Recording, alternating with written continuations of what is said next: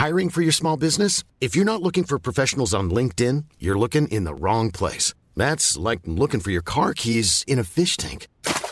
LinkedIn helps you hire professionals you can't find anywhere else, even those who aren't actively searching for a new job but might be open to the perfect role. In a given month, over 70% of LinkedIn users don't even visit other leading job sites. So start looking in the right place. With LinkedIn, you can hire professionals like a professional. Post your free job on linkedin.com/people today. Many of us have those stubborn pounds that seem impossible to lose, no matter how good we eat or how hard we work out. My solution is PlushCare. PlushCare is a leading telehealth provider with doctors who are there for you day and night to partner with you in your weight loss journey. They can prescribe FDA-approved weight loss medications like Wegovy and Zepbound for those who qualify. Plus, they accept most insurance plans. To get started, visit plushcare.com/weightloss. That's plushcare.com/weightloss. Are you serious? Hello, this is How to Kill an Hour. There's plenty of ways to kill some time out there. Thank you for killing some time in advance with us. My name is Marcus Bronzy, and I am joined by the delightful. Would you like to introduce yourself to our audience, please, sir? I am the producer of How to Kill an Hour, producer Bill. How you doing, Bill? Not too bad, mate. Not too bad. Yeah, man. It's an exciting time of year. The most wonderful time of the year, should we say. Christmas time. And the UK is getting ready to hunker down and spend time with their family. Mandatorily, basically. Man, but all joking aside though, Bill, you had a little bit of a scare, didn't you? Well, still, yeah, I'm just under isolation period for right now. But not under isolation because you 100% have COVID though, right? You actually used the app, right? What is it like? What happens when you use the app and it tells you that you've been in the contact tracing app, by the way, just to be clear?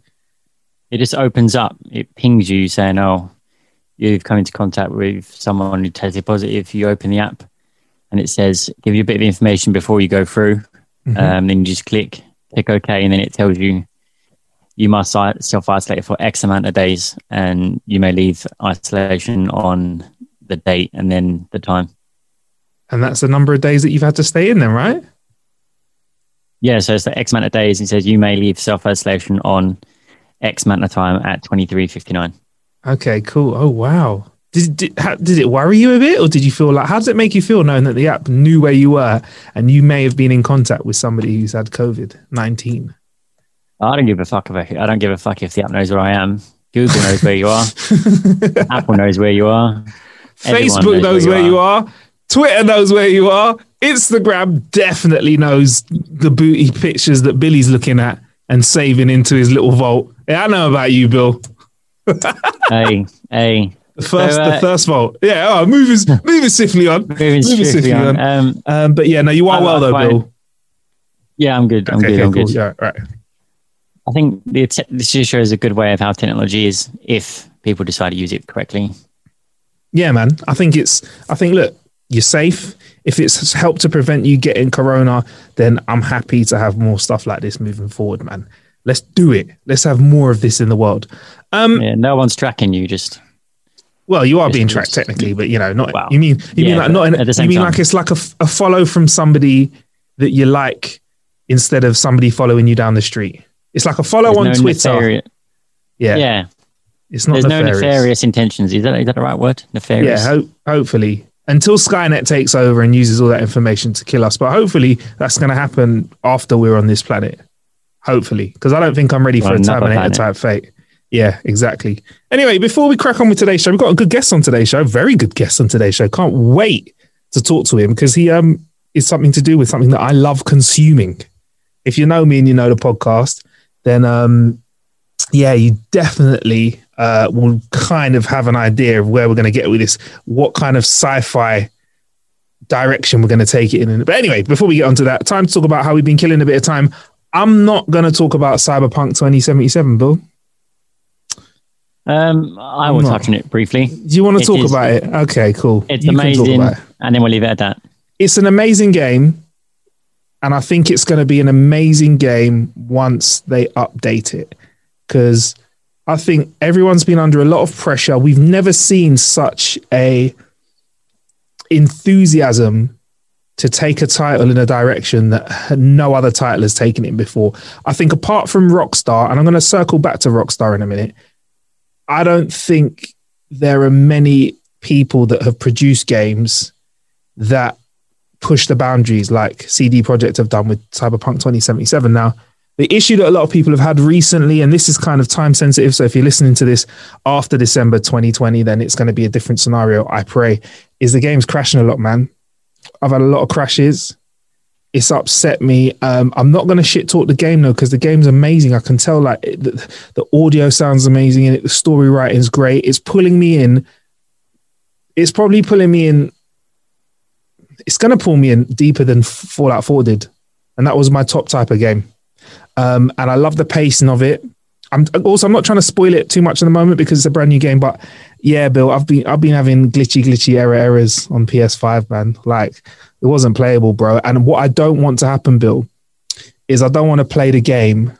And I've had a couple of mates that have kind of missed bits of side mission because somebody's glitched out of the game and they can't find them again. I want those fixed before I play it, bro. Does that make sense to you? Yeah. I'm not shitting on it because it's a good game, bro. But I'm just like, I don't know if my mates have said that too. I don't want to put effort into something and then it doesn't work and then I can't go back. Because this is the kind of game where it's so highly customization. It's such a high level of customization. I can't just use someone else's save file that isn't corrupted. Like my character looks like me. I've decided the length of his penis, bruv. Yeah?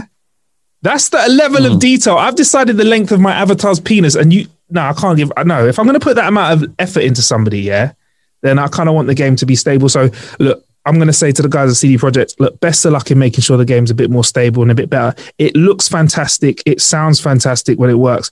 And then I think we'll give it a proper review when things get a bit better for it. The game's in profit already. They made their money back, apparently, though. Yeah. So they're in a good place. I mean, so I think, yeah, go on.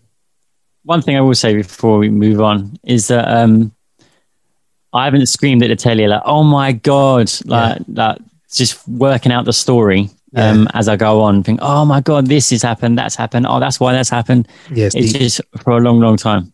It's deep. And again, look, I'm not scared to give something a bad review, but I just want to be clear. I'm not giving it a bad review. I just think they're under a bit of pressure. But somebody said to me, oh, when you make a game that's like that, it's never going to be right. And this is why I said I'd circle back to Rockstar. Rockstar, when Red Dead dropped, there were some glitchy bits, sort of funny. It was quite stable, man. It was a lot more stable. And I think the reason that they can do that is because they're a bit rebellious. They're like, well, fuck you. The game will come out when it's ready. They were the original, we'll take 7 years to, develop this game and make sure that it's bang on. If you have to get it a little bit late, cool, but it's going to work. Do you know what I mean? And I feel like maybe people wanted the game. They didn't want delays. They didn't want the thing is people didn't want the game to come out late. They wanted it to be on time. They didn't want the staff to work overtime because obviously it's unfair and unhealthy, and they want the game to work. Now, to get all of those three things done, it's hard, man. So, if I wouldn't be upset if it took a little longer to drop, but I get why they kind of needed to drop it now in this kind of crucial period of time with regards to consoles dropping. But, anyway, that's enough of that. We'll talk more about that soon. About Cyberpunk 2077, the not review. It wasn't a review, all right? We also got our hands on the DJI Pocket 2. Now, this is something I am super happy with. The DJI Osmo Pocket is basically a small device which has a camera on it and a gimbal. Imagine someone ripped the camera off a drone and slapped it on a little stick with a battery on it, and you can use this little gimbal to take videos and take pictures, 4K videos at 60 frames a second, pictures that are enormous and glamorous number of megapixels that I cannot remember. Even it can even do slow-mo shots, which it synthetically pulls together to take in like things that like it likes to say 4 times or 8 times slow, but like 120 frames, 240 frames a second. And this Osmo Pocket 2 promised to fill in the gaps. We reviewed the Osmo Pocket 1, which we said looked good. It was great. They promised all of these extra attachments, which would kind of help you get better sound out of it because the sound was a bit of an issue. And the camera was good. It was decent. With the Osmo Pocket 2, they've given you a bigger sensor, which means you've got better image, works slightly better in low light as well.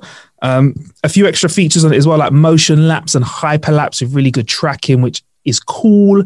It works decently in darkness as well. We've shot some bits in the dark, and it's a package which is upgraded on the quality of the last Osmo. But Bill, one thing that blew my socks off, right? And we've shot a video for this, which we're going to put out. Should we put a link to it in the show description, Bill? Let's do it. Let's do that. Why wouldn't we? What blew me, Bill, was what blew me? Yeah, the Osmo blew me. What blew me away was the fact that it has this little device you pop on the bottom of it, which is a Bluetooth receiver, which means one, you can control it with your phone at distance, and two, it connected to a Bluetooth microphone, which I just clipped on to my top, and you could hear everything I was saying clear as day. And that was another thing that I was kind of like, the last one, I was like, oh, I wish it was a bit easier to get a mic in there. And also, with this little mic pack that you wear, you can plug your own lapel mic into it, so it looks even more low key. So I was like, and also, Bill, all of this stuff that I've just told you about, I'm going to tell you about more. Wait, there's also a wide angle lens that you can slap on it too. And yeah, all of that stuff that I've just mentioned, the Osmo, the wide angle lens, the connector that helps you connect it to your phone.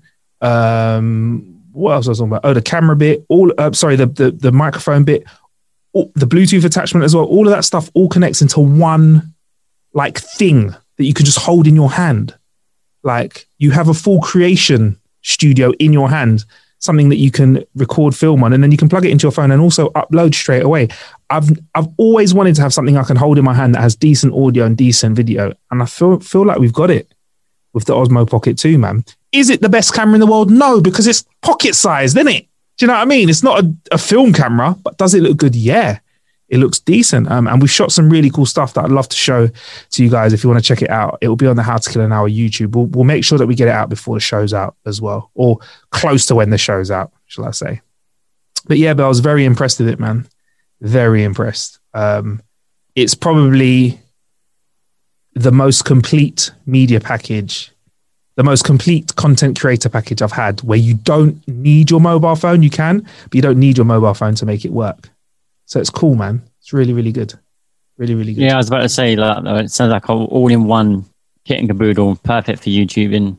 Yeah. Blogging. Yeah, definitely. Just all that kind of thing. Definitely. I'm going to go out when it's lighter because we shot some stuff in the dark before we finish the review. I'm going to go out and shoot. This is why the video might be a little bit late. I'm going to go out and I'm going to shout. I'm going to drop some extra bits of content in a lighter environment and see what I can get out of it. So that's the DJI Pocket 2. Honestly, in terms of content creation, if you want to get into YouTube and you want something that does it all, or if you're an established YouTuber but you want something that's slimline, that where you can sound good and look good, it's the winner, mate.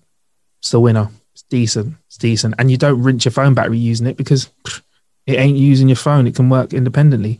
And we also used it to actually shoot the BH51M Neo helmet from Livell. I don't know if I'm saying it wrong or right, Bill. Livell. I'm not sure myself either. Livall. We got our hands on a smart helmet, which I thought just had lights on it.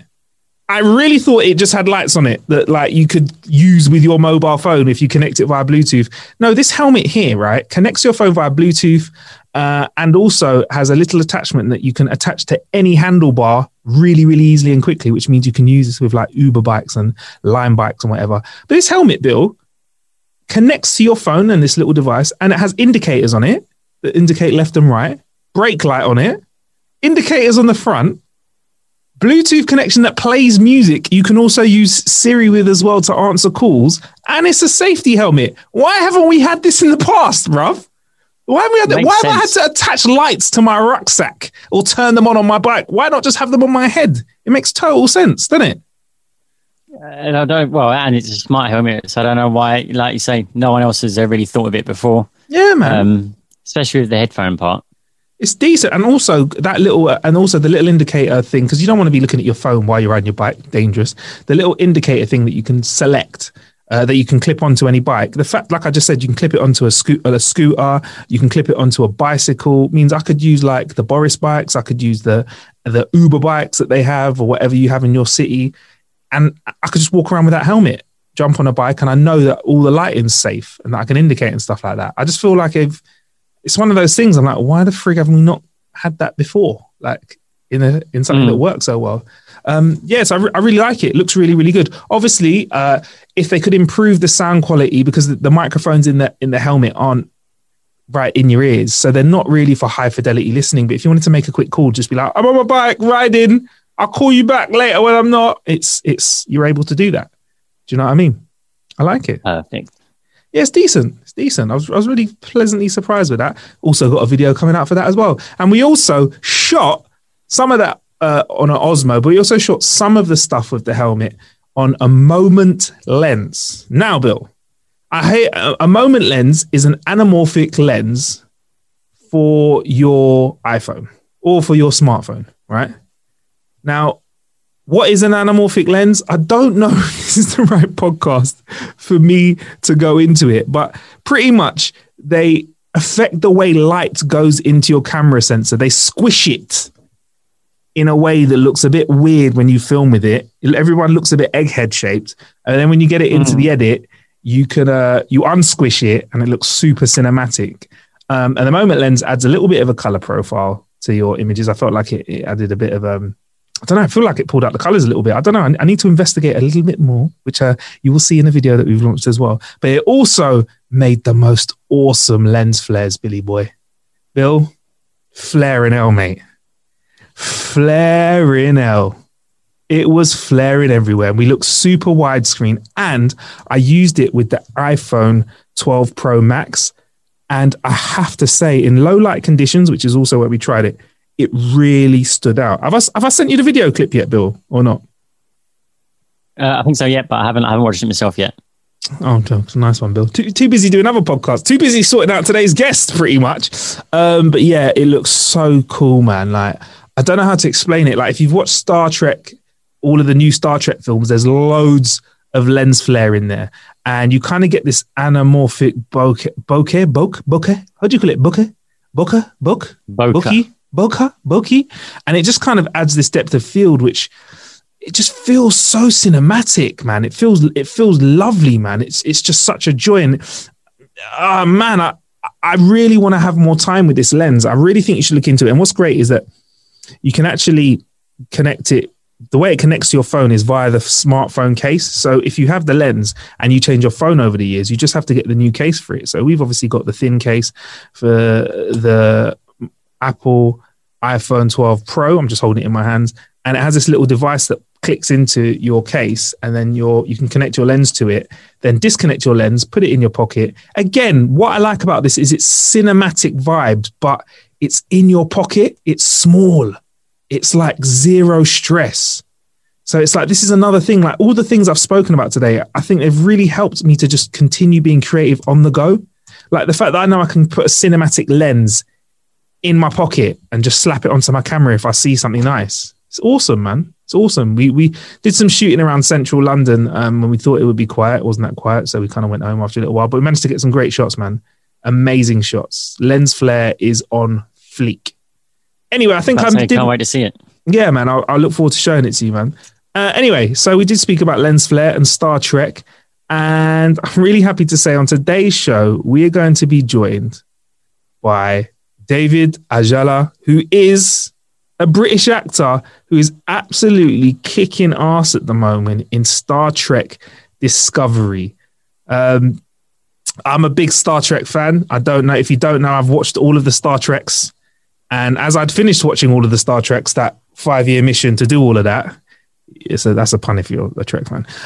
Once I finished doing that, the new Picard came out, Discovery had come out, and then also, what else did we have? Oh, Lower Decks came out, and we spoke to Mike McMahon from Lower Decks. And then we got some more Star Trek. I mean, we've had 25 weeks of fresh Star Trek this year. In this season, David is playing a character called Book, who is an empath who can speak to everyone, any kind of creature, I think, pretty much. We're going to get more into his character and kind of his journey and where he is with his acting and what he's got coming up and about the large amount of sci-fi content he does.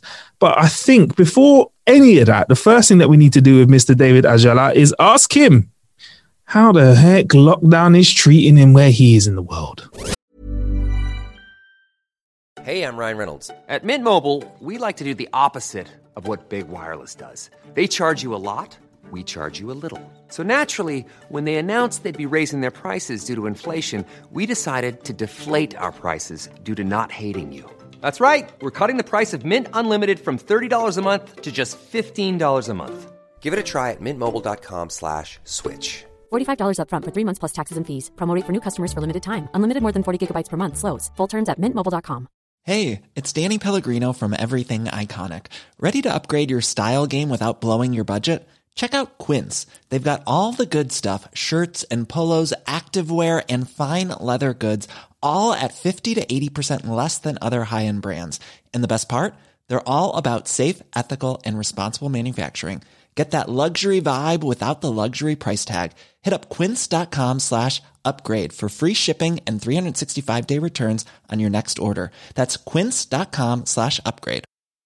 I'm Sandra, and I'm just the professional your small business was looking for. But you didn't hire me because you didn't use LinkedIn Jobs. LinkedIn has professionals you can't find anywhere else, including those who aren't actively looking for a new job, but might be open to the perfect role, like me. In a given month, over 70% of LinkedIn users don't visit other leading job sites. So if you're not looking on LinkedIn, you'll miss out on great candidates like Sandra. Start hiring professionals like a professional. Post your free job on linkedin.com/people today. So yeah, how is it where you are right now? What is lockdown for you? It's Toronto then, yeah? Yeah, so I'm here in Toronto, and I'm actually like the lockdown is still happening here. You know, a lot of bars, restaurants are closed, theaters, which I miss massively, are closed, cinemas, and you're only encouraged to really go out if it's for essential trips and for essential items. So you know, everyone is in this together one way or another. So I'm just literally just trying to roll the punches, turning lemons into lemonade. You know. Yeah. Aside from that, yeah, we're good, keeping well. Good. Are you keeping yourself kind of, obviously you're a busy man, but you keeping yourself kind of active, trying to do other things? Like how are you killing time outside of your work in acting, which obviously we're going to talk about today? For sure. Yeah, I always just try and find a good balance of making sure I have good downtime. And, you know, sometimes it is good to keep active and busy, but sometimes it is healthy to just be at peace and just kick back and do nothing sometimes, you know. So if I'm not kicking back and chilling, reading material, reading books, watching TV. The show that's got me at the moment, and maybe it's because I'm missing London a lot, is If the Shoe Fits with Full Asylum. Okay, all right, that's good. Okay. Have you not heard of it, Marcus? Yeah, no, of course I've heard of it, man. Come on, the chemistry with the boys on that show is sensational. The banter is the best, because when I see them, that's me and my boys back in the day. 100%. So that's just really something really charming and fun about that show. Doesn't it make you remember like when you were like that kind of teenage anxiety when you were trying to talk to somebody that you fancied when you were younger, or like trying to work out if they even fancied you? Like it just brought it all back for me. You know, the guys are like, yeah, so you know what's going on? That's wicked to hear, man. How did you get into it? Did you just come across it? Yeah, I just randomly saw it on Instagram one time, and then you know they put up a few little short clips, and then I went on YouTube just to check it out, and I can see why it's so popular. It's so much fun, and again, like the banter and the chemistry between the guys is just work. It's very. I mean, especially Chunks and Philly, man. I think they've just got a relationship that it transcends kind of anything else out there, man. You can feel their love and just their vibes through the screen. Something great for lockdown, isn't it? I think a lot of people have really enjoyed that during lockdown. Yeah, just levity, things that just light, you know, easy to watch. Yeah, I've been a fan of that. I've been a fan of kind of light watches as well during lockdown. I mean, there's obviously a world of content out there that we've had time to consume, but I think some of the biggest things I've enjoyed have been lighthearted and chilled as well. And I mean, obviously you're on a show that has got its light moments, but also has got some very deep moments as well. Star Trek's currently on right now. I'm really happy that we got to speak to you before the show wraps up, you know, in January 2021, because it's kind of getting to that point now where Christmas is going to kick in and everyone's kind of just be Christmasing. Christmasing. But you know, it was a really nice introduction into the show to kind of see Book jump into season 3 of Star Trek Discovery. But wait, before we even get into that, Star Trek, is it something that you were a fan of before you became involved in it in terms of being a character on it, or was it not? Because it's a big franchise, but some people were into it, some people weren't. Yeah, it's true. I mean, it is a massive franchise. I was familiar with it. Absolutely. Okay. It's been part of popular culture for many, many years. Yeah. So it's more likely than not you would have heard about Star Trek. But I just never saw myself being part of the show. It just wasn't something that seemed to be on my peripheral. Yeah. But when the opportunity presented itself, it was something I was really, really excited to do. Yeah. Really excited. And there's something about this specific season going 1,000 years into the future. It's like the perfect kind of fertile ground to reinvent things. And then also, to definitely give a little wink and hit the touchstones of all the essence, the touchstones and the essence of what makes Star Trek Star Trek. You want to keep that, but then you also want to be innovative and grow and develop. 100%. I think as a friend, whenever you work within a big franchise, the bigger it is, the harder the challenge is to keep everyone happy. Because when you're looking at something like Trek, we're literally looking at a 50-year-old show and some. So you can have people that may have been actually watching this for 50 years. And, TV has changed so much in 50 years. So keeping it Trek and also making it new has been something that has always been a challenge. And what's interesting is you've had to keep it Trek and new in this because, like you said, there's people that have traveled from the era of the original Star Trek or before it all the way further into the future than we've ever seen before, which is interesting because we get to see old tech, we get to see new tech, we get to meet new races, like your character Book. Can you explain, who is Book to you? Wow, that's as simple as it is. That's a really good question. Who is Book to me? Book represents someone who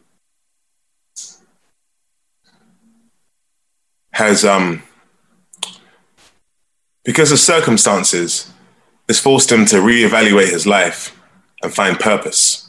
So this is someone who naturally had purpose and an identity within his family. But because of who he is, he was ostracized and was an outcast from his family. So when he's removed from something which has been his foundation of identity, he's now had to rediscover his identity and who he is. And it just so happens that he's discovered his identity by serving humanity. And I think that's something really amazing and selfless. Yeah, he's a truly selfless character and he's got empathic abilities. Am I right? Yeah, that's right. Yeah, and which this is one of the things, because of the empathic abilities that he has, it means that he just has certain sensibilities which connects him profoundly with nature and with animals and with creatures and with sentient beings. And again, there's something about that I just really, really liked. I liked how this guy was just really in tune with the earth, with himself. Yeah, man. He seems like such a grounded character. And I think a nice thing that he kind of says a lot of the time is people are like, Book, just, tell that animal to do that. Tell the plant to do that. Tell this to, and you're like, no, I can't tell him, I can ask him though. And it's kind of, when you're really somebody who understands communication, you realize that it's not just about telling people what to do. It's kind of like, asking people what to do, asking them how they feel. And I think really that has a lot of parallels with regards to what's been kind of happening over the last 6 months or even longer, across the world, where people have been having conversations and understanding that you need to understand someone's point of view outside of your own. So it was really cool to see kind of that really being drilled down from Book, man. That's awesome, man. That's really, really cool to hear. Yeah. And that's dope that you picked up on that, because there is something special about that when you can have that level of respect for sentient beings to go, well, I can't force them. I can only ask them. Yeah. That's really cool. I never saw it like that. That's dope. Yeah, man. Yeah, it's very dope. And then obviously there are some other characters that you roll with. One of them that's been getting a lot of love is Grudge. I mean, I just want to say there's a picture. We're going to clip this and we're going to put this in the video. There's a picture of you wearing a cap like no one has worn a cap before. And I feel like for a lot of people, that was the first experience they had of Book, was this guy that, there was one scarf that used to top this until you wore Grudge, yeah? It was... Was it the Lenny Kravitz scarf, the super scarf? Do you remember that? Yeah. The massive one. That was the one. That was the scarf of all scarves. And then you just came along and said, you know what? My scarf is sentient. My scarf's a cat. That's what I'm talking about. I got a sentient scarf. How's that for alliteration? That's what I'm talking about. You know? Man. Go hard or go home. So yeah, for those that haven't seen Grudge yet, tell us about what Grudge is. The size of her as well. Yeah, Grudge is a beautiful, beautiful cat, a Mancoon cat. Yeah. And on set we actually have 2 Mancoon cats. So if one cat plays up, then we just go to the other, and they're brothers. So on screen, Grudge is a female, right? But in reality, Grudge is actually a male. So there's 2. So there's 2. Really different. Yeah, so we have 2, which just helps. Okay, cool. Grudge. I love that Grudge is in the show, and I love that Grudge and Cleveland Booker are a unit that come together. I love his respect for his queen, as he refers to her. And there's just something really cool about this guy and his cat. And there's a whole backstory about how he got this cat, which I won't say because I don't want to spoil it. But it's been really, really cool how the fans have responded to their relationship, and especially Grudge. That's been awesome. What's it like working with a cat, though, David? I mean, there's many answers I could give. It can be fun. Yeah. It can also be, and spontaneity is good, but I'll probably say there's a massive level of unpredictability when it comes to working with animals, and especially with Grudge, the cat. Grudge can be quite temperamental sometimes. So when we're filming, it's quite meticulous how the cat handlers would bring the cat onto set, put the cat in position. Everyone has to be ready, lighting, cameraman. Everyone has to be good to go. Then they have to place the cat, walk off the set, and then we have to do the scene. And we have to make sure that there's no shouting or sudden moves. Not sudden moves, but just sudden moves with loud noise. Don't work for Grudge the cat at all. So there's just certain things that we have to be mindful of. And once we do that, she's amazing to work with. Okay, I hear that. Well, it sounds like a bit of a diva. I mean, I've got to be honest, like a little bit. I've got to be honest though, out of all of the animals to work with, I feel like cats are the ones that are most likely to do what they want to do. Cats to me don't really seem like, sit and fetch kind of animals. They seem like, hey, you're working for me right now, and I'm going to do what I want. Yeah. Absolutely. That's what it is. And you just have to surrender to that and then just keep it moving, because you're not going to win. I hear that, man. Can you be real with me? Like, how intimidating was it to know that you were going to be stepping into Star Trek? Because, like we said, it's a massive franchise. It's enormous, man. It's generational, literally. Mm-hmm. How did you feel knowing that you were going to be kind of involved in it? I was really excited. Really excited because there was the initial conversation I had with my team that said the guys behind Star Trek Discovery wanted to speak with me about, this role, this new idea that they had for this character. And I thought, okay, cool. So there's that initial reaction to, okay, cool. Potentially I could be working on Star Trek. And then I get speaking with the showrunners, and then when I'm talking with them, they're just explaining their ideas and their visions for the show. And I'm like, this sounds really, really cool. And I love the character. I love the direction that you're going with. This feels really, really good. And once I kind of mulled over it and thought about it and was at peace with, like, yeah, this is what I want to do, that's when the excitement really kicked in, because I knew I'd committed to it. And then there's something to be said about when you're stepping on to the set of Star Trek Discovery and you're on the bridge and you're just seeing how things work, and you have a little moment of, wow, like it's actually here. We're doing this. It feels familiar, but then it also feels very unfamiliar in a cool way. Yeah, sounds amazing, man. Sounds absolutely amazing. And as well as being on the bridge and being around that and make those amazing set designs, you also did some really exciting looking location shoots as well. What kind of places did you travel to when you were shooting the season? So the season premiere, that was mainly shot in Iceland, which was fantastic, man. And the wonderful thing with Iceland is you can stick a camera nearly anywhere. We're in certain parts of Iceland, and you don't have to worry about cropping your images, because the landscape is so vast and it's so beautiful that you don't have to worry about, holding a massive wide frame and worrying about a car driving past in the background or seeing a lamppost. Like, it looks very otherworldly. So when you're able to shoot in a location like that, and then you take it to post-production, and then you're starting to work on, the color grading and whatnot, there's not much you have to maneuver and shift because it's all there. It was an amazing experience to film in Iceland. Yeah. Thoroughly enjoyed it. Yeah, it looks amazing, man. And this hasn't really been your first tie-in with Trek because, there's a gentleman called Sir Patrick Stewart that is who's that? Been a few films, X-Men and Logan and that, a few other. Oh, him, right? Yeah, I think he done a bit of Trek as well back in the day. But that guy. Yeah, that guy. That guy. Yeah, a little bit thin on the top. Yeah. That's you guys have crossed paths before you were involved in Star Trek, though, right?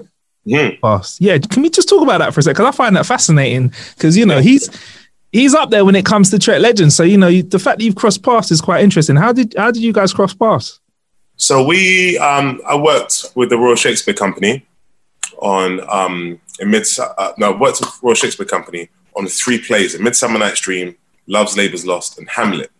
And they're all in rep. And then Sir Patrick Stewart, was in Hamlet, playing Claudius and the brother. And the wonderful thing about doing theatre when you're in rep is how much time you spend with the actors, and they kind of become your family. And like with Patrick, what's cool with him is just his ease with people, and he's such a gent and so kind and so giving. So whenever he spoke about, working on Star Trek or the X-Men franchise or whatnot, he's very open with it. And I think that was some of those conversations I remember more and more. And I understand why he speaks so fondly about Star Trek and why it's such a special franchise to be a part of. So cut to me now being on the show, and we're in San Diego Comic-Con, and Picard, the Picard TV series is about to be announced on the stage. And then Star Trek Discovery, we're about to be announced on stage, and no one knows that I'm in the show. And then we're backstage, and I knew Patrick was going to be there. And then it was just seeing him and then just catching up and just embracing. It was a really, really amazing moment. One that I won't forget, Really sweet. That's amazing, man. It's a heartwarming story, man. I think we've been really, really blessed with a lot of Trek this year. I mean, we've had Picard earlier on, start of the year. Then we've also had Lower Decks. Yeah. And we've had Discovery. At the end of this year, Trek fans like me, we've had 25 weeks of new Trek, which I'm super pleased and happy with, right? Yeah. I can't complain. But we also got some interesting information that David Cronenberg has been confirmed for season 4, right? And it's interesting that we heard Book in the recent episodes of Trek.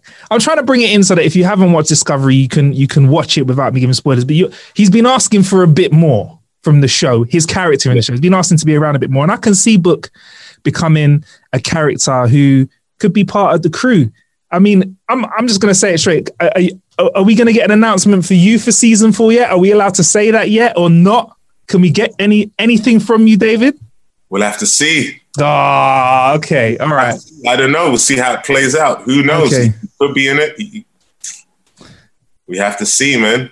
I'm looking at David's face if you're just listening to the podcast. He doesn't look sad right now. He looks happy. That's all I'm saying. He's smiling. He's not winked at all. He has winked, but it was just a blink because he's winking with both eyes at the same time. So I'm not going to read anything at all.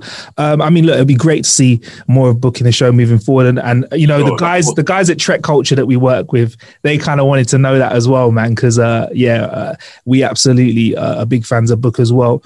I mean, that's really awesome. Thank you, man. By the way, thanks, man. I know time difference and everything, so I appreciate you. No, it's fine. No problem, man. I'll just be eating away. So I'm actually enjoying some avocado and a little sandwich here. Listen, you know what? Before we move on to the next question, isn't it? I'm seeing that avocado. That's a good ripeness of avocado. It's very, very good. I have to say. What? With avocado, David, I'm really weird. Like, it's either not ripe enough or too ripe. I'm really specific. I like it a certain ripeness. So I'm the kind of guy that will watch that avocado and I like go and give it a feel every half a day. Yeah, and then when it's ripe, I'm having you. Because if it's half a day late, ruined it now. But you have to, I know what you mean. It's very precise, isn't it? Yeah. You know, I can't be having my avocado. perfect avocado. But it's all about timing.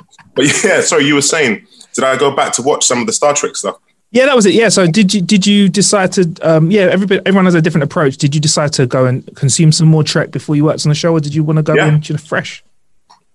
I checked out a bit of the old school stuff, which old school stuff. The previous iterations of Star Trek. I wanted to just kind of watch little bits to familiarize myself just a little more. But then at the same time, I like the element of keeping it fresh and not knowing too much. Yeah. So even with Star Trek Discovery, season 1 and 2, I didn't really watch it. And I didn't watch it because I knew that season 3 we're going 1,000 years into the future. And I didn't want to become too familiar with the characters. So if I'm watching Discovery season 1 and 2 in my living room, and I'm seeing these faces of Tilly, of Michael Burnham, of Saru,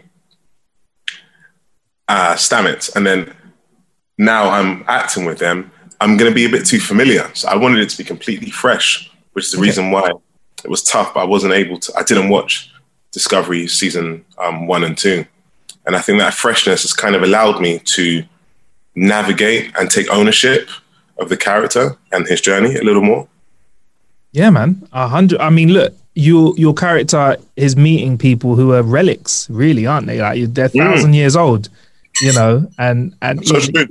What's great is the reactions when they're whipping out of, you know, what was their cutting edge tech, because they're from a ship that's got got a spore drive that can travel anywhere in the galaxy at any point. They go 1,000 years in the future and people are like, you still use those? It's like us literally looking at people that are using like stones to crack open nuts, and that's their high tech. That's their technology. So yeah, that comes across in the character, man. For sure. Yeah, I think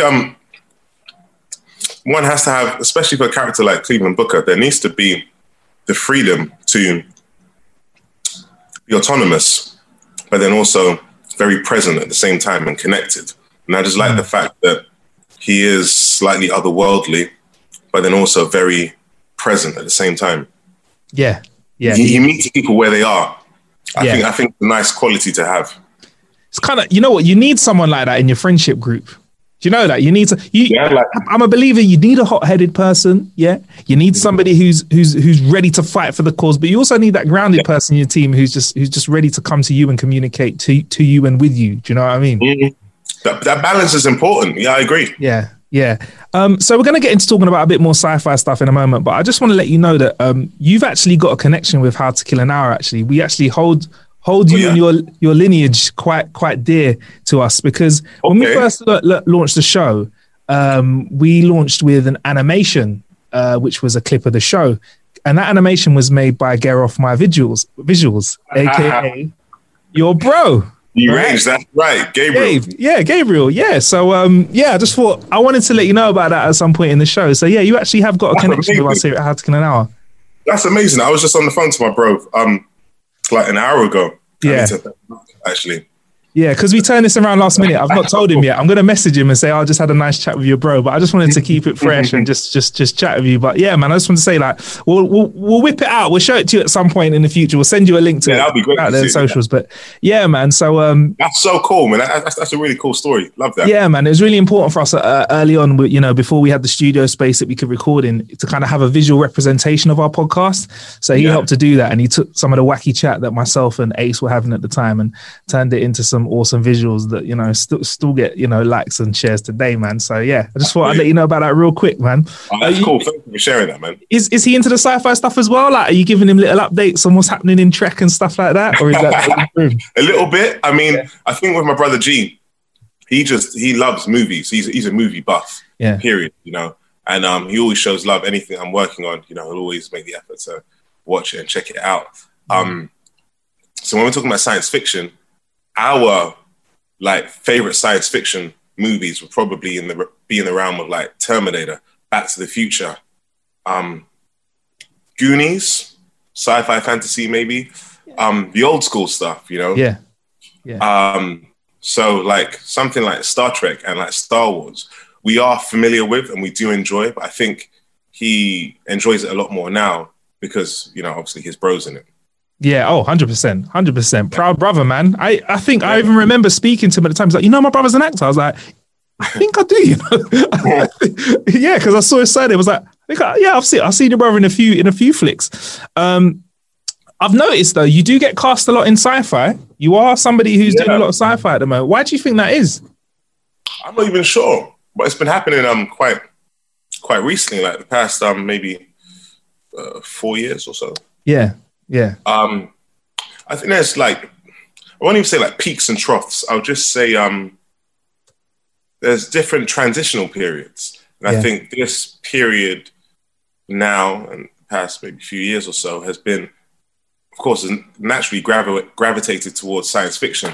Nothing that I chose on purpose or specifically thought about, but I'm just driven by character. And if that character just so happens to be in the genre of science fiction, then it is what it is. But it's been really special to have crossed the different, within the genre of science fiction, to go from doing something like Supergirl to Night Flyers to Star Trek. Mixing it up like that has been a lot of fun. And then you also get to interact with the fan bases of the various different shows, which is another fun thing. Yeah, I was going to ask you, man. The fan art must be coming in now. The fan mail must be coming in as well. So I think that are you really seeing the loyalty from the franchises out there? Because even the DC stuff that because you're one of the few people that's played a few characters in DC as well, haven't you? Because you did Batman and Supergirl. So you're kind of finding out all of these, because again, Superman, that's such a massive franchise, the whole DC franchise that goes back for years as well. So what's it like when you're kind of connecting with these audiences, man? Because I'm a fan. Mm-hmm. I would say I have higher knowledge than most, but there are some people who literally will just consume the franchise's content all the time. They may even, dare I say, know content and characters that you've played better than yourself. It's true. It's so true, and it's something really special about that. How fans of different genres and specific shows just are so committed to it, like fully, and not just embracing the content, but like being so knowledgeable about the show, knowledgeable about individual characters. And with something like Star Trek, we're talking about, I'm not sure the years on the timeline of what it is from the original Star Trek to where we're at now, which is Star Trek Discovery, that time frame, and how there are some fans out there that are able to track it and follow it. And that's amazing. It blows my mind that they're able to have that level of detail to be able to track it and follow it. So when you go from meeting a fan base of people from like the Star Trek universe, and they share their experiences with you about what Star Trek means to them, for me personally, not only is it a really special interaction, but it just reminds me of the power that we have as storytellers and how our stories really do impact people in the most special ways. Yeah. It's real fuel. Yeah. And then you'll meet like people from the Supergirl world, and then that's just a different vibe. But one thing I have to say, like across the board, is the love that fans show. I don't take it for granted. Oh man, that's really, really good to hear.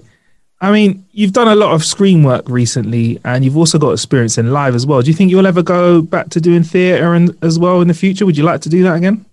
Yeah, if the opportunity presents itself, I would love to. I started my career acting on the stage. I think it's one of the places where you really learn your craft, and especially when you're performing in front of an audience that changes every night. And, when you're on stage, it's one long take. It's not like on a film or TV set where you hear cuts so often and you get to reset. There's something about, the courage and the excitement of jumping on that train. And it's a moving train. This is how I liken theatre in a metaphysical way. It's a moving train. You jump on that train and it may be turbulent and, it may go a different route than you anticipated, but it's going to get to the destination and you have to stay on the train. It's like with doing a play. You commit at the beginning and then you see it through. Nice. All right. I look forward to seeing you on stage again, man. When we're all allowed out, fingers crossed. Yeah. Oh, honestly. Yeah. I mean, you've done a bit of video game work as well. What I'm really enjoying is the fact that I think in the same way that television sometimes was held back by the fact that or sci-fi, shall I say specifically, was held back by the fact that they didn't have the capacity to create the worlds that the stories were written in. And now you can do that. Now, obviously, you can fly to Iceland, but you can also create a spaceship 1,000 years in the future that's flying around the planet. And it looks way more realistic than it did a long time ago, right? Yeah. The same thing's happening with computer games. And you've done work in computer games before. I mean, is that something you'd still like to do as well? Because I feel like voice acting for computer games is increasingly having more reach than what the cinematic world is doing, or even, your on-demand television. Because, for example, a computer game that Cyberpunk 2077 has just dropped now as we're recording the podcast this week, took 10 years to produce, and it has already made all its money back. They're in the black. So you've worked in gaming. Amazing. Yeah, you've worked in gaming before. So was it Mass Effect that you were? Yeah, Mass Effect. Yeah. I worked on briefly, and then also Need for Speed. That was it. Need for Speed was great. Mass Effect, that was in the studio doing a bit of voiceover stuff. But with Need for Speed, not only was it doing the voiceover stuff in the studio, but it was doing all the motion capture stuff, which was a weird, wonderful world to kind of embrace. This is one of the things about working in the entertainment industry. You go from doing a play to motion capture and, working on Need for Speed and whatnot. And I think all these different elements of performance and storytelling is, it's all connected. It's just the genres are different, but it's all the same. Yeah, definitely, man. Definitely. 110%. What do you think you'd be doing, David? If you weren't acting, what do you think you'd be up to? If I weren't acting, what would I be up to? If I wasn't acting, I would probably be in some sort of capacity of working in business, in some sense. I always likened myself to be a bit of an entrepreneur, and if it wasn't working in business, it would definitely be something artistic and fun, something fun. A musician also. I used to play music. Really? Every now and then, I say music, drums, percussion. Okay. Did you do like the grading system and stuff as well? Have you got like your grade or? No, it was just literally, I learned in a very unorthodox way. It was in church, in the choir. Every now and then when the drummer would play, he would help me with my rudiments when it came to drumming after church, every now and then, sporadically. And then when the time was right during a church service, he would allow me to jump on the drums for like a minute. And then I'm playing for a minute. And then if I mess up or whatever, he'll take over straight away. And that's how I kind of learned. Wow. And I think there's just something about drums and, driving the beat and the rhythm that I just enjoy doing. But I need to get back onto the drums. I haven't drummed in quite a while. Yeah, you need to make sure you haven't got neighbors when you got drums in it, because it's fun for you at the time. But yeah, but for them, not for them, man. So I'm gonna move on to a point. It's hard for us to discuss this after yesterday's game, but I understand you're a bit of an Arsenal fan. Arsenal? Who's Arsenal? That? Yeah. What's that, Marcus? You losing me, man? What's Arsenal? What? Huh?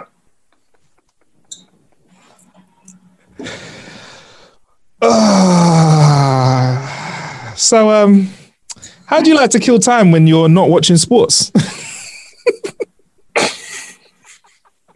I feel like I just killed it. I just killed the whole interview. Are you an Arsenal fan? I'm an Arsenal fan, bruv. So okay, you know what? No, you know what? I'm going to say what our friend Funk Butcher of the show says. I am a fan of a team that has a very cool looking kit, and I will buy it, and I will look fashionable in their kit.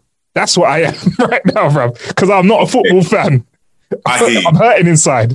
I hear you, and that same answer, I'm going to use it. And that's going to be my new answer when someone asks me if I'm an Arsenal fan. Because the pain I wonder sometimes, why do we put ourselves through it? Why do we do this to ourselves? Because to lose, it just summed it up for me. Yeah. Losing to Burnley and the way we did, and Xhaka and the way he conducted himself. And I'm just looking at the team, and I'm looking at Aubameyang. And it's like, what happened?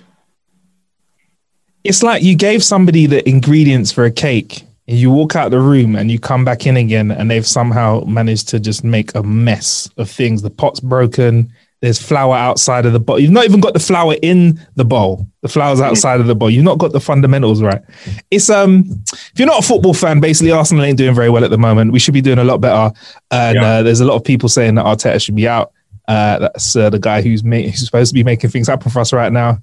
And it ain't happening. I feel like I can see the rage in your face, David. It's no. Maybe my face is just betraying me. It's a whole you're a trained actor as well. This is a thespian.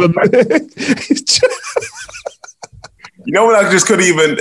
I had multiple thoughts as you were just explaining that, and I'm just thinking about Arteta, and I'm thinking about the board, and I'm just thinking about the team. Yeah. And where we are at on the table. Yeah. Oh.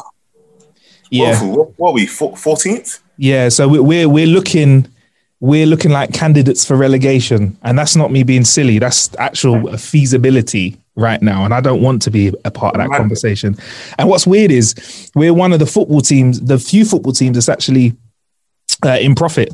Do you know that we're one of the few profitable teams? Yeah, a lot of football teams just sink a lot of money and lose it, but yeah, we are. When I last checked, we're a profitable team. Don't seem to know. Okay, so we're profitable. Ain't spending the money in the right place. Anyway, look, I'll move on because I look like I'm not making this any better for you. Right. So what have you got coming up that you can tell us about? Not just season 4 of Star Trek, which you confirmed to me 100% earlier on in this. Smooth. Smooth, tripping off the tongue. Going forward, there's one project I can't talk about, annoyingly. But then there's another project which I can talk about, which is a cool movie. It's a working title film. At the moment, the temporary title is Italian Studies. Okay. And it's a film directed by Adam Leon, and it's starring Vanessa Kirby. She's a wonderful girl, very talented actress. And this will be our reunion because I've worked with Vanessa on 2 previous films. So this will be the 3rd film that we collaborate. Okay. Which is just really, really sweet. And it's about this lady who has a mental condition where she has spouts of losing her memory, short-term memory loss. Mm-hmm. And this film is just going to show what that world looks like from a very intimate place. And we follow this woman's story, how she navigates her day-to-day life, how she navigates her day-to-day life, and what the experience is like for her to be dealing with what she's dealing with. And I play Vanessa's husband. Okay. I did do a little bit of IMDb, and you play Ade, so you're playing a Nigerian man? Yeah, that's right. Yeah. And I chose, kindly, the director and writer allowed me to choose the name Ade. They had a previous name for the character, and I thought, I just like the idea of this guy. I think the name that they had for him, it was an English name. It was a cool name, but I just wanted it to be I wanted him to have a name that when you hear it, it's his culture. It's not a British name. I just wanted it to be. So someone says, "Oh, Ade, where's that name from?" "Oh, that name's from Nigeria." What does it mean? "Oh, it means crown." I wanted to have a specific name which connected to my culture. So that's why we went with Ade. Oh, so you like the good jollof rice then? That's what we like. 100. The only jollof rice. It's not war right here. You know what? You said that, not me. I'm not trying to catch any cases with anybody. So you said the only jollof. I'm saying it's one of, but I'll happily embrace that compliment. The real one. Can you get some good Nigerian eats out there in Canada? Are there spots? Yeah, it's pretty cool. Especially in Toronto. I mean, it's such a great melting pot of different cultures. So I just go into the Uber Eats app, just check through the list of different cuisines, West Africa, click it, and then I look at the different Nigerian restaurants and then just choose some stuff. I had some jollof rice and some moi moi a few weeks ago. That was just... That was wonderful, man. There's nothing like having some good, solid cooking that you've not had for a long time, and especially if you're away from home, right? Because obviously I know you do spend a lot of time, obviously, East Coast, West Coast, Canada, like creating content, acting, but obviously you're a British man at heart, and obviously to have a little bit of family cooking is a nice little thing to have. I was going to ask you what kind of apps you use the most, but Uber's kind of a really good example of how you can kind of stay close to your culture using technology. Do you know what I mean? Because for me, food's an important part of my culture. Like I think the fact that you're saying jollof rice and moi moi, I'm just imagining that, a little bit of stew on the side. So I'm already in the zone now. I'm already thinking about food. It's very important. But I was going to ask you. Heritage? Where are you from? I'm Nigerian, so I'm half Nigerian, half British. So so a Yoruba man as well. So that's why I said Ajala. Man will say that your name correctly. Yeah, come on. That's why I didn't even need to correct it when you said it the first time. I was going to say to you, what kind of is there any other app or tech that you find yourself using right now out there? Because apart from the Uber Eats app, in terms of tech, just looking around. You've got a big TV. Yeah, it's quite big. It's quite sizable, isn't it? Yeah, it's quite sizable. But I tell you what, this may seem very kind of basic, but I was quite impressed by it. Just how you can have an HDMI cable attach it to the laptop and then put it onto the onto TV and watch stuff.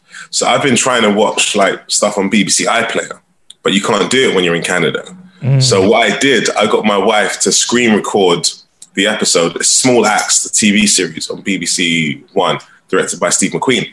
So she filmed it for me and then sent it to me on a WeTransfer file. I opened up on the laptop, plugged in the HDMI cable, plugged it into the TV, and then I was watching Small Axe, the TV series, like I was watching on BBC iPlayer. That, for me, was very impressive. Yeah. Well, what a lovely show as well. Speaking about culture and heritage, I think the stories that they tell in Small Axe, very powerful. And I've learned so much. Obviously, there's always learning to do, but I knew some of the stories. Some of the stories were based in West London, quite close to where I'm based. But then you've got other stories from slightly different times and eras. And I'm like, wow, there's so much we don't know about what happened relatively recently in the UK. So it's a great watch, man. It's a great watch. It really is.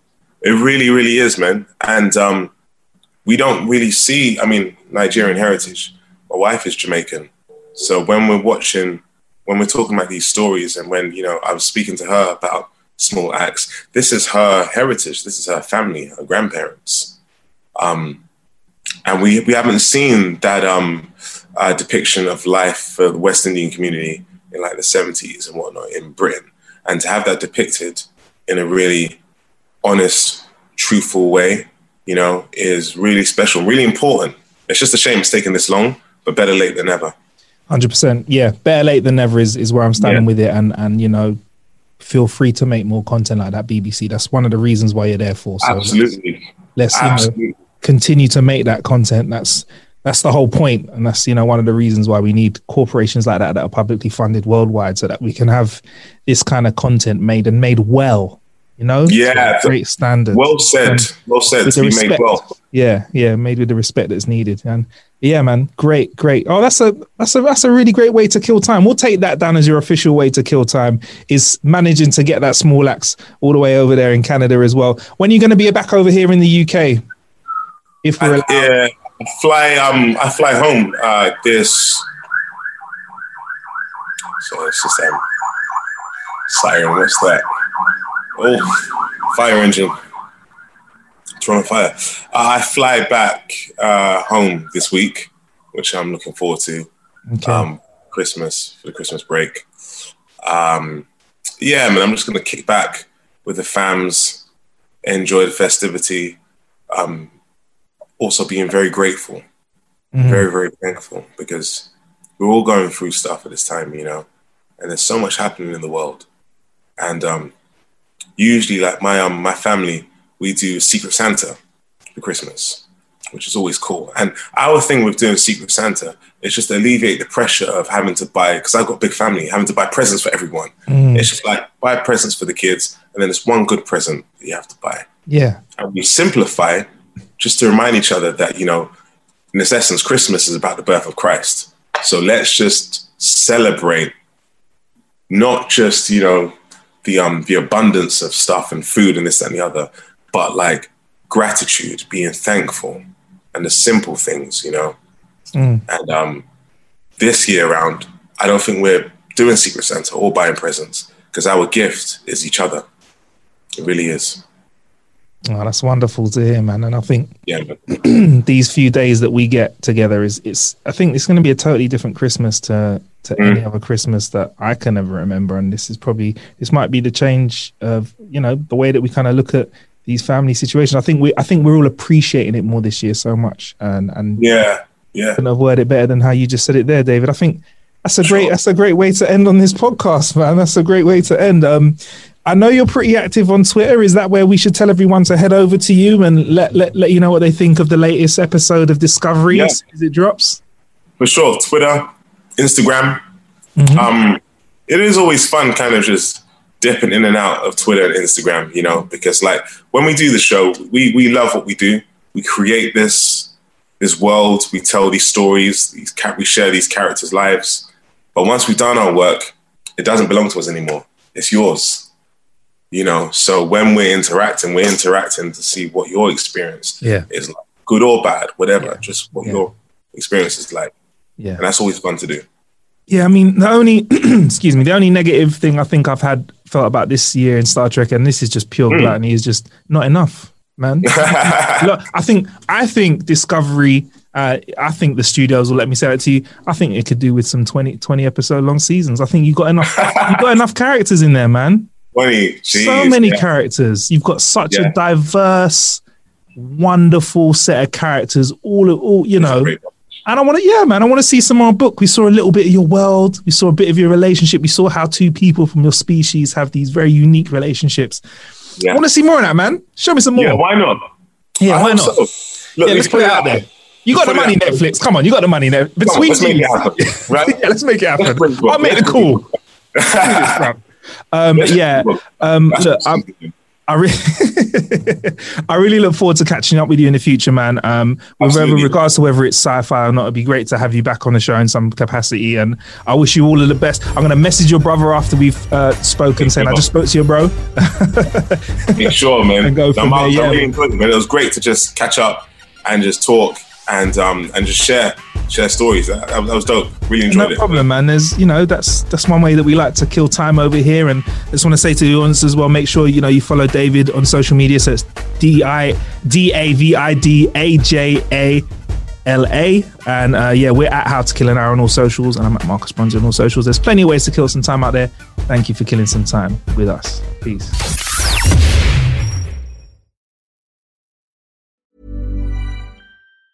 Planning for your next trip? Elevate your travel style with Quince. Quince has all the jet-setting essentials you'll want for your next getaway, like European linen, premium luggage options, buttery soft Italian leather bags, and so much more. And it's all priced at 50 to 80% less than similar brands. Plus, Quince only works with factories that use safe and ethical manufacturing practices. Pack your bags with high-quality essentials you'll be wearing for vacations to come with Quince. Go to quince.com/trip for free shipping and 365-day returns. Hey, folks, I'm Mark Maron from the WTF Podcast, and this episode is brought to you by Kleenex Ultra Soft Tissues, your ally to help tackle your allergy symptoms this season. I love the change of seasons, but nobody loves pollen and all those other things floating in the air that make you sneeze during this nice weather. Kleenex Ultra Soft Tissues are hypoallergenic and allergist approved, so fight back against watery eyes and runny noses without worrying about irritating your skin. For this allergy season, grab Kleenex and face allergies head on.